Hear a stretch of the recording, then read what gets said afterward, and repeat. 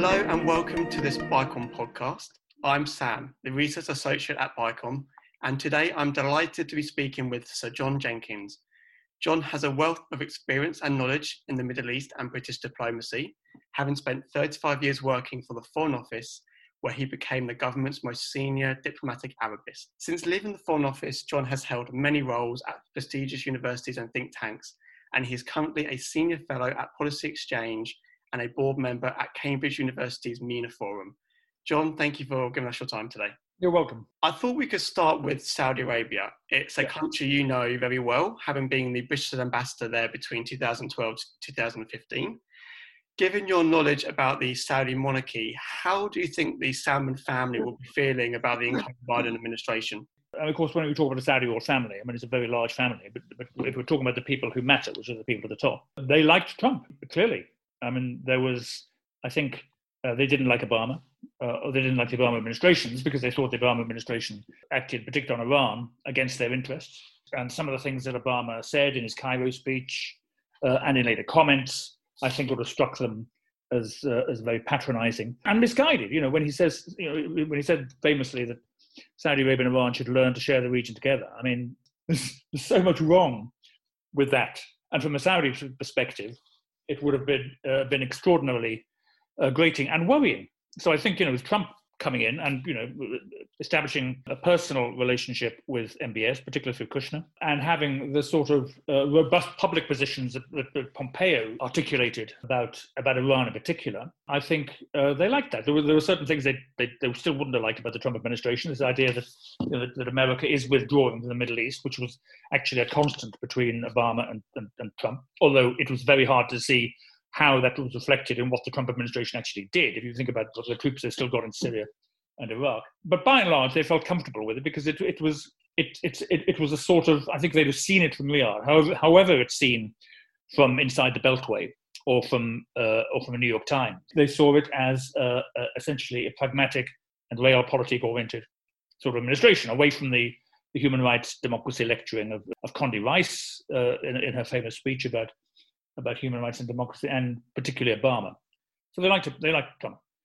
They'll be nervous about Biden, I think, for precisely these reasons. What sort of administration will the Biden administration, but would it be Obama 3? He's brought in a lot of people from the Obama administration.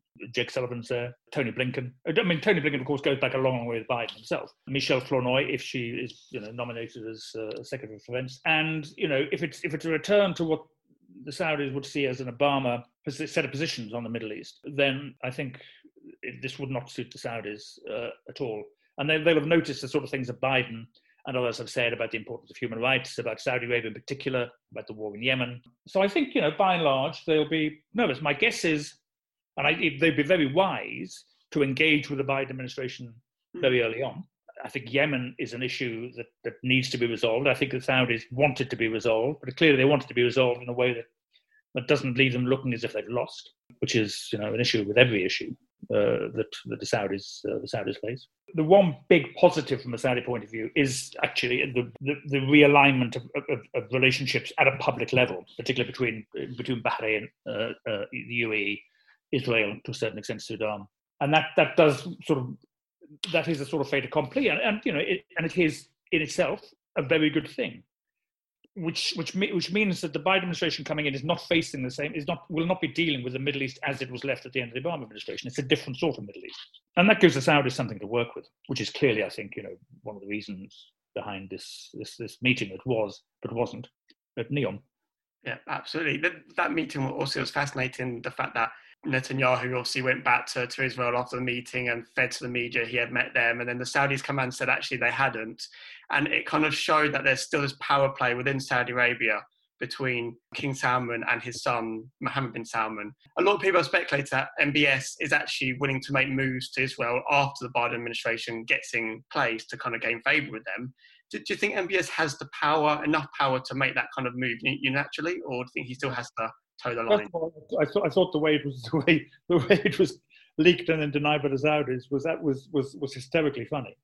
I mean, when I was in Jerusalem, when I was dealing with the Middle East, I mean, there's a rule of thumb that anything anything that you told the Israeli authorities was leaked within about 10 minutes.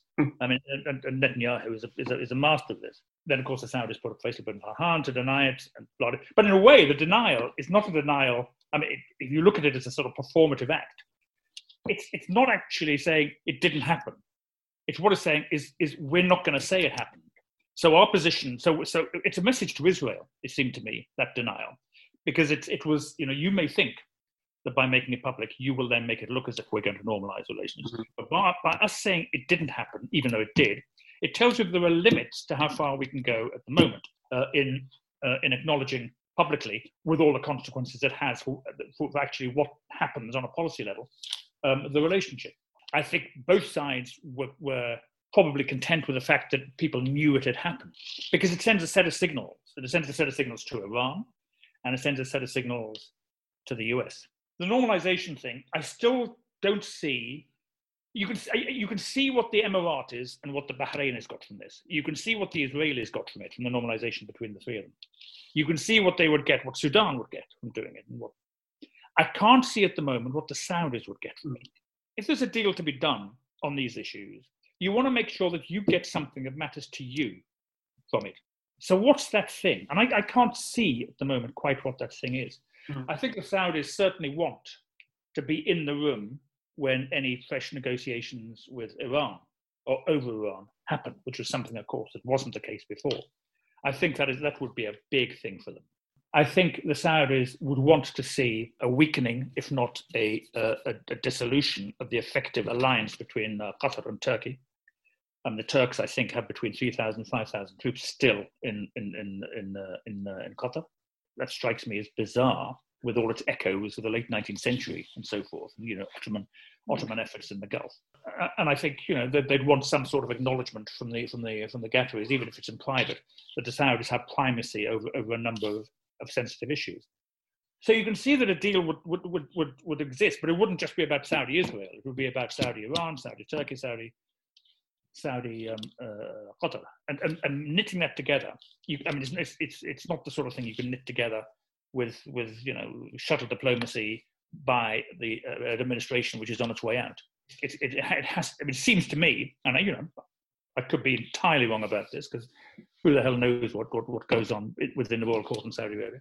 But it seems to me that if there is going to be some move in this direction, the Saudis, it's going to wait till the Biden administration, because it's something the Saudis can give the Biden administration, and it needs to be something that benefits the Saudis as much as it benefits Israel. Mm. I mean, of course, there has been, the Saudis have said that they will, told the Americans that they will allow overflights, Israeli overflights, which is a big thing in itself. Although we know in the past that there has been tacit agreements to Israeli military flights over Saudi Arabia, over Saudi territory.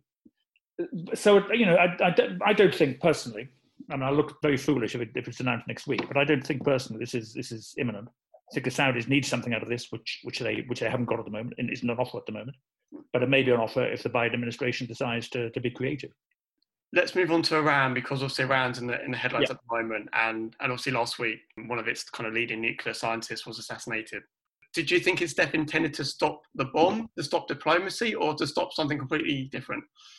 Well, first of all, it's not new. I mean, there was a wave of assassination, mysterious assassinations of Iranians connected to the nuclear program a decade ago.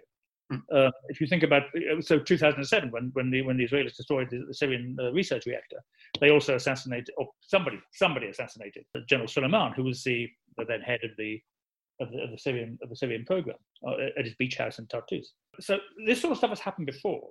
It then stopped happening, and my assumption at the time was that was because the Americans put pressure on Israel, assuming the Israelis were doing it, to stop making it difficult for the Obama administration to pursue the goal of a nuclear deal with Iran. I think a lot of things were stopped because for the Obama administration, that was the big diplomatic achievement. I think it was a mistake to see that as on its own, as a sort of isolated diplomatic achievement that meant something. These assassinations have stopped, although we've seen other, of course, Israeli strikes on IRGC and related militia sites and targets inside Syria, and also actually in Iraq. So it's not in itself unprecedented. He was very high. He was very high profile. I mean, in the nuclear field, and he was clearly of high value. The assassination was complex. It would have taken a long time to prepare. So this would not have been a spur of the minute operation, although the decision to go ahead with it may have been taken at the last minute. It's certainly a signal to Iran, and the signal to Iran is we can get whoever it was, we can get anybody, anytime, anywhere. And it's the same sort of thing that, the exfiltration of all those nuclear files in the warehouse in central Tehran 2 years ago, which was an extraordinary coup, I thought. And again, that tells the Iranians, your domestic security services are either lousy or they're penetrated. And I think for me, that's actually the most important signal. Is it a signal to the US? Yeah, I guess. Whoever did it, assuming it was done by somebody with a relationship with the United States, I assume that the United States would have been consulted, though that assumption is that's just an assumption. And we know in the past that the Americans have been blindsided by various things, not just by the Israelis, but by the Saudis, for example, over the start of the decisive storm in Yemen. I mean, if I was in the Biden administration, what lesson would I would think I would draw the conclusion from it that if you want to have a policy on, the Biden administration wants a new activist policy on Iran, you're going to have to take into account Israeli interests as well as Saudi interests. That's what it looks like to me. Yeah. I mean, the idea that this is designed to make the Iranians, start a war, this seems to me completely misconceived. I mean, when Soleimani and Mohandas got vaporized at the beginning of the year, everybody was saying there's going to be a war. I mean, there wasn't. I mean, there was a few rockets fired off and nothing. Yeah. And I know, they all say we're going to take bloody revenge. Well, okay, maybe, and maybe in the fullness of time, but it hasn't happened yet. One of the things I want to ask you was about kind of processes. So I think the issue around Iran is very well known. Biden wants to kind of return to a JCPOA as a first step to kind of renegotiate it. And then, as you said, to work with allies in the region to kind of tackle the other issues like ballistic missile program, destabilizing activities. I think what's less obvious is kind of what is the best process to reach that end goal? Is it, do you think, a question of sequencing? So does the nuclear agreement come first and then we try and reach agreements on other issues, a bit like Obama? Or should all the issues be kind of related into one simultaneously and we try and kind of tackle them together and then reach kind of this grand bargain? Not so much the issues, but how kind of do we go around doing it? Because I think that's where the tension lies. The JCPOA, as it was, is dead in the water. And the Iranians have said as much. I mean, they're clearly keeping their powder dry, as it were. I mean, they've enriched more uranium to 20%. So they're now over the limits. And there's still a lot of unanswered questions, which the IAEA was sort of hinted at from previous activities. And there's talk of new sites being built or other sites being expanded, new centrifuges introduced, and so forth. But they may be waiting to see what's on offer on the nuclear file, particularly on the nuclear file, on JCPOA 2. They've also said that if there's going to be this, then they will need to be compensated for the losses that have come from the reapplication, particularly reapplication of US bilateral sanctions. I don't see that as a starter at all.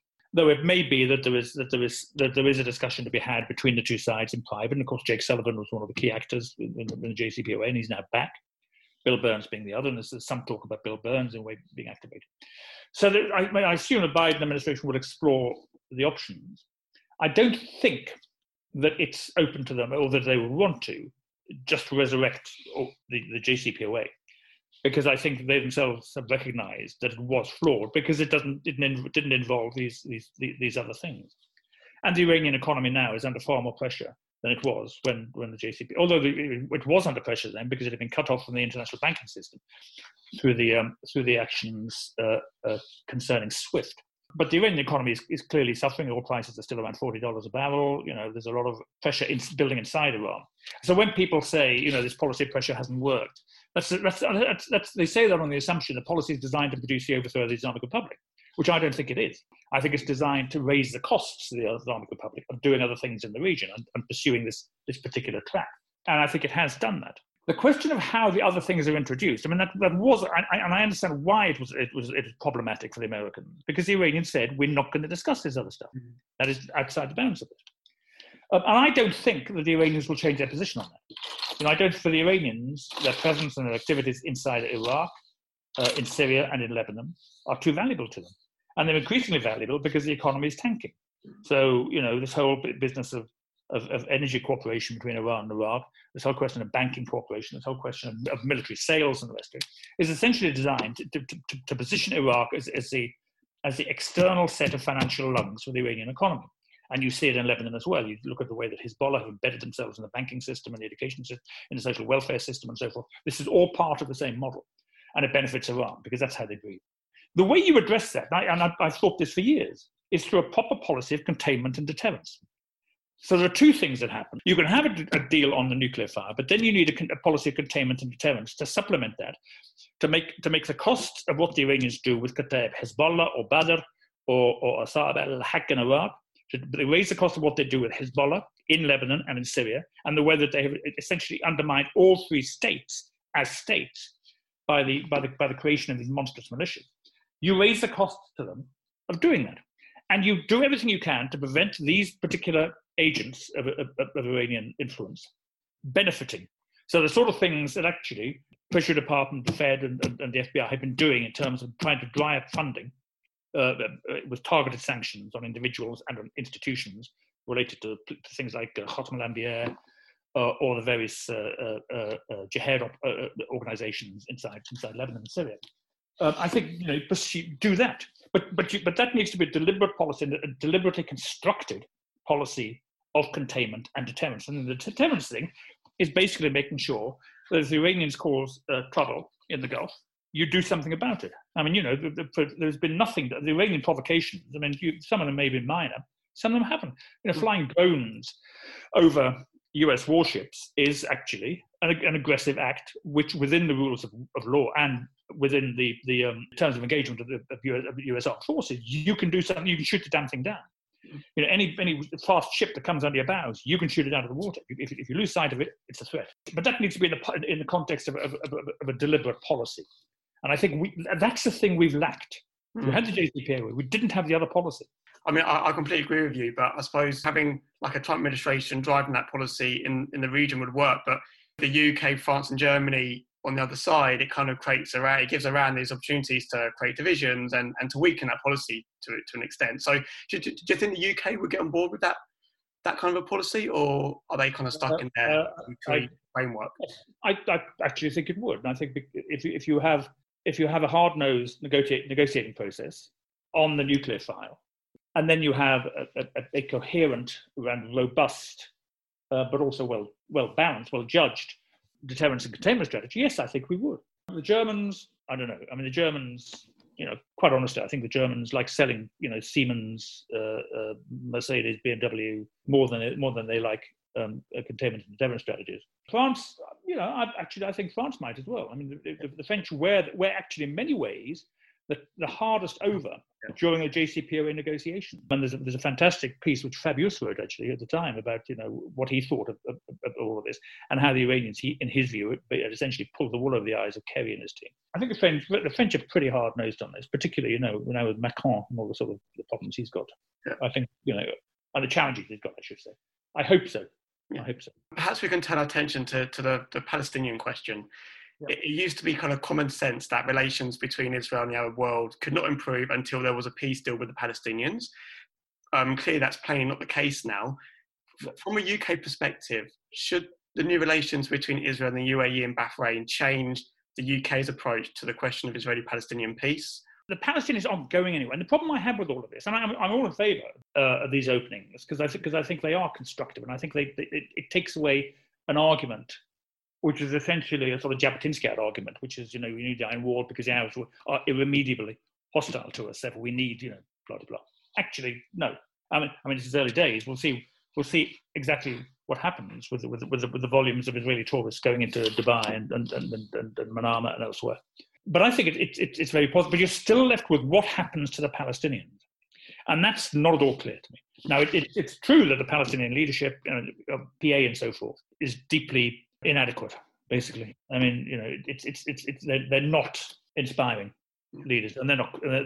They seem to be, for reasons which I understand. I mean, it is hard for them. Still stuck in a sort of negotiating track, which ended, essentially, we look back now with Rabin's assassination. But they're not. The Palestinians as a whole are not going anywhere. So what happens to, and I put this question to the Israeli ambassador the other day, and what happens to the Palestinians? Is the future a Palestinian state? Something that's not a state but gives them an element of self-government? Is it an economic freedom? Is there no political freedom? What is it? What is this thing that they get? In Ramallah or Nablus or Hebron or wherever? And that's still not clear to me. And that still needs to be addressed, it seems to me. Because you're back to the question of whether Israel exercises a quasi-colonial control over these communities, or whether they have a self-government that allows them to escape from that, or whether you have a single state, which I just think is inconceivable. But if it's inconceivable, what's the alternative? And I think, it may be that over time politicians think that the Palestinians would essentially in some way gravitate to the Hashemites, to Jordan, which is the old dream. But that again, I think, is deeply problematic, partly because of Jordan's own weakness, partly because of the Hashemites' own challenges inside Jordan, dealing with a population which is split, and the issue of the holy sites in Jerusalem. What happens to Jerusalem? Anything that basically means that the Hashemites cease to play as they are as under the various treaties they are supposed to play the role of protectors of the Muslim holy sites. It would see a body blow to them. Yeah. So that's what I'm still trying to puzzle out, and that it seems to me is where any other government needs to focus attention. What is the next step? And the next step is clearly, the Israeli ambassador said, I agree with it, it's between Israelis and Palestinians. There has to be a negotiation. Will the US return to the sort of activism the Obama administration, particularly Obama 2 with Kerry and the rest of it? My guess, and it is all these are guesses. My guess is no, because it's the cost of doing. There's lots of other things to worry about, and everybody knows that in the Arab world as a whole, the Palestinian issue doesn't have the salience that it did even 20 years ago. But it's still there, and Iran will exploit any weaknesses. It's something that isn't a first-order problem, but it is a problem, and it needs to be addressed. It needs to be thought about. I thought just one last topic I want to ask you about is Islamism. Obviously, in 2015, you wrote the government's foreign policy review into the Muslim Brotherhood, and I recently just read your new policy exchange piece report on Islamism, which was fantastic. It got me thinking about something you said in 2017 when you spoke to Fathom Forum. You said that the key to confronting the Islamist challenge for the UK government and Western governments is to understand what the challenge actually is. Yeah. So it's been 3 years since you said that. Do you think we have a better understanding of what the Islamist challenge is? Great question. I'm writing something else about this for Policy Exchange as well, actually, on what's happening in Austria. That's the hinge. And it is absolutely fascinating. I think, if you look at what's happening in the policy space in France, Austria, and to a certain extent, Germany, there has been a significant shift in attitudes towards Islamism and organized Islamist groups inside all three countries. Now, of course, in France, in particular, this has been accentuated by the recent attacks, the 2 November attack in Vienna and the horrible attacks in just outside Paris and in Nice in France over the last couple of months. But I think they have just accentuated the trend. If you look at the sort of things that Macron was already saying about the unitary nature of French citizenship, of the need to belong and the rest of it, and the sort of things that Kurz has been in Austria and his ministers have been saying since 2017, since essentially the Volkspartei became the majority party of government, and now with an enhanced majority since the last election. And I think these recent attacks have just simply accelerated that trend. And I think what we've seen is a recognition that simply wasn't there even maybe 5 or 10 years, even maybe 5 years ago, at governmental level. I think there was a lot of popular concern everywhere, but not at governmental level, that this is a challenge we need to look at, understand, and do something about. And the challenge is fundamentally an ideological challenge to the basic jurisdictional and legal foundation of the Western state. I mean, that's how I see it. Now, you might say there's some exaggeration, these are small groups and the rest of it, but if you look at what the Austrian police are saying in terms of the results, the provisional results of the raids that they carried out 10 days ago, I mean, it is pretty extraordinary in terms of foreign funding, in terms of radical literature, in terms of... Now, they and the Germans can both say this in the knowledge that there are specific laws which prohibit a range of things which they claim to have discovered. And these laws are the Grundgesetz in Germany, the foundational law, which was dated from, I think, 48. And the Austrian Verbotsgesetz, which was designed to deal with the aftershocks of National Socialism, of course, which bans a whole range, criminalizes a whole range of opinions, also covering elements of what Hamas, Hezbollah, and other Islamist groups do believe and promote. And an Islam Gazette, and the Islam Gazette states actually from 1912, but it was solely revised in 2015, and it provides duties and also obligations. And the key obligation in the Austrian Islam Gazette is the absolute primacy of Austrian law over Sharia law. I mean, which it seems to me absolutely fundamental. These are incompatible systems. I mean, they come out of different traditions. They mean different things. The Islamic political system, socio-political system, is based on revelation. The Western political system is based on Roman law, and I think this is an essential difference. So I think in Austria, Germany. I mean, Germany, of course, is complicated because of the Länder, because of Merkel's coalition. You know, Merkel, I don't think expresses opinion about this, but the Interior Minister does. But you also have the Verfassungsschutz, I mean, the Domestic Intelligence Agency, which is, in its public pronouncements on this and its public writings on this, absolutely clear about the way in which Islamist doctrines undermine the constitution. They say this. So the Austrians. This country, so far, not so much. I mean, I think there has been a certain shift, and of course, the government is preoccupied with COVID and Brexit and all this sort of stuff. So a lot of the policy oxygen has been sucked out of the room. But I think, and it has been interesting the way in which it doesn't look as if the government has provided full backing to the sort of things that Macron has been saying or Kurz has been saying in the West. Like, you know, there is a point at which you have to choose, I think. Fascinating. But putting the domestic challenge aside for a second, I thought we could talk about the foreign policy dimension. How do you rate places like the UAE's handling of Islamism? Do you think it confuses us in our handling, or is it something which we should look towards? And I think a lot of people, you know, so the outlawing of the Brotherhood, the stigmatization of the Brotherhood as a terrorist organization, you know, that was. Now, people said at the time when it happened that this is cynical and it's an expression of, you know, some sort of power play. Actually, it goes back a long, long way. You know, Mohammed bin Zayed has been concerned about this, and he will say, and he said it to people that, you know, he knows about this because he came into contact with brothers himself when he was young, receiving his education. He nearly became a Muslim brother himself, so he knows what he's talking about. Which actually is interesting because that's also the sort of thing that someone like Ahmed Mansour, the German sort of psychologist who actually is one of the foremost voices against Islamism in Germany, says himself. You know, I was a radical myself. I was an Islamist. The most recent thing I said, you know, how did you stop being an Islamist? I read Nietzsche and Freud, which is fantastic. You know, I'm sure Nietzsche would be spinning in his grave to think that this was anyway. But it's the same sort of this personal experience translating into a world view, which you then try and implement. And I think people patronised the Emirates at the time for doing this, and you know, it's entirely wrong. Now, I'm not saying you can do this in this because, you know, what are you criminalising? What is the Muslim Brotherhood? You know, if you saw someone walking down the street, is he a Muslim brother or isn't he? Who knows? There isn't anything in this country called the Muslim Brotherhood, and you need real evidence to go to those sort of lengths. You need real evidence which will stand up in court, and you know, I don't think that's available. The challenge for me is an ideological challenge, which is problematic for Western. It's more problematic for Western states than it is for Arab states, and that's partly because, you know, Arab states are generally Muslim states, and so it's an argument within Islam about what Islam says in terms of, you know, your socio-political organization.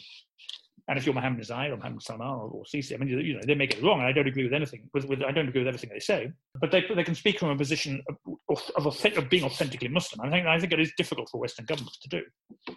What that means is the Western governments have to be aware of what it is that makes them and their nation states and political systems what it is. And I think, you know, for too long, Western states we thought rather smugly that, you know, we represent universal values, you know, a sort of natural law of states, which I don't think is true at all. You know, if it's valuable, you've got to fight for it. You do really have to. You've got to fight for your right to govern, and I think that's something I think that is still. I think Macron now gets it. I think Kurz gets it. I'm not sure it's true in this country. John, that was a really fascinating discussion. Thank you so much for giving us your time.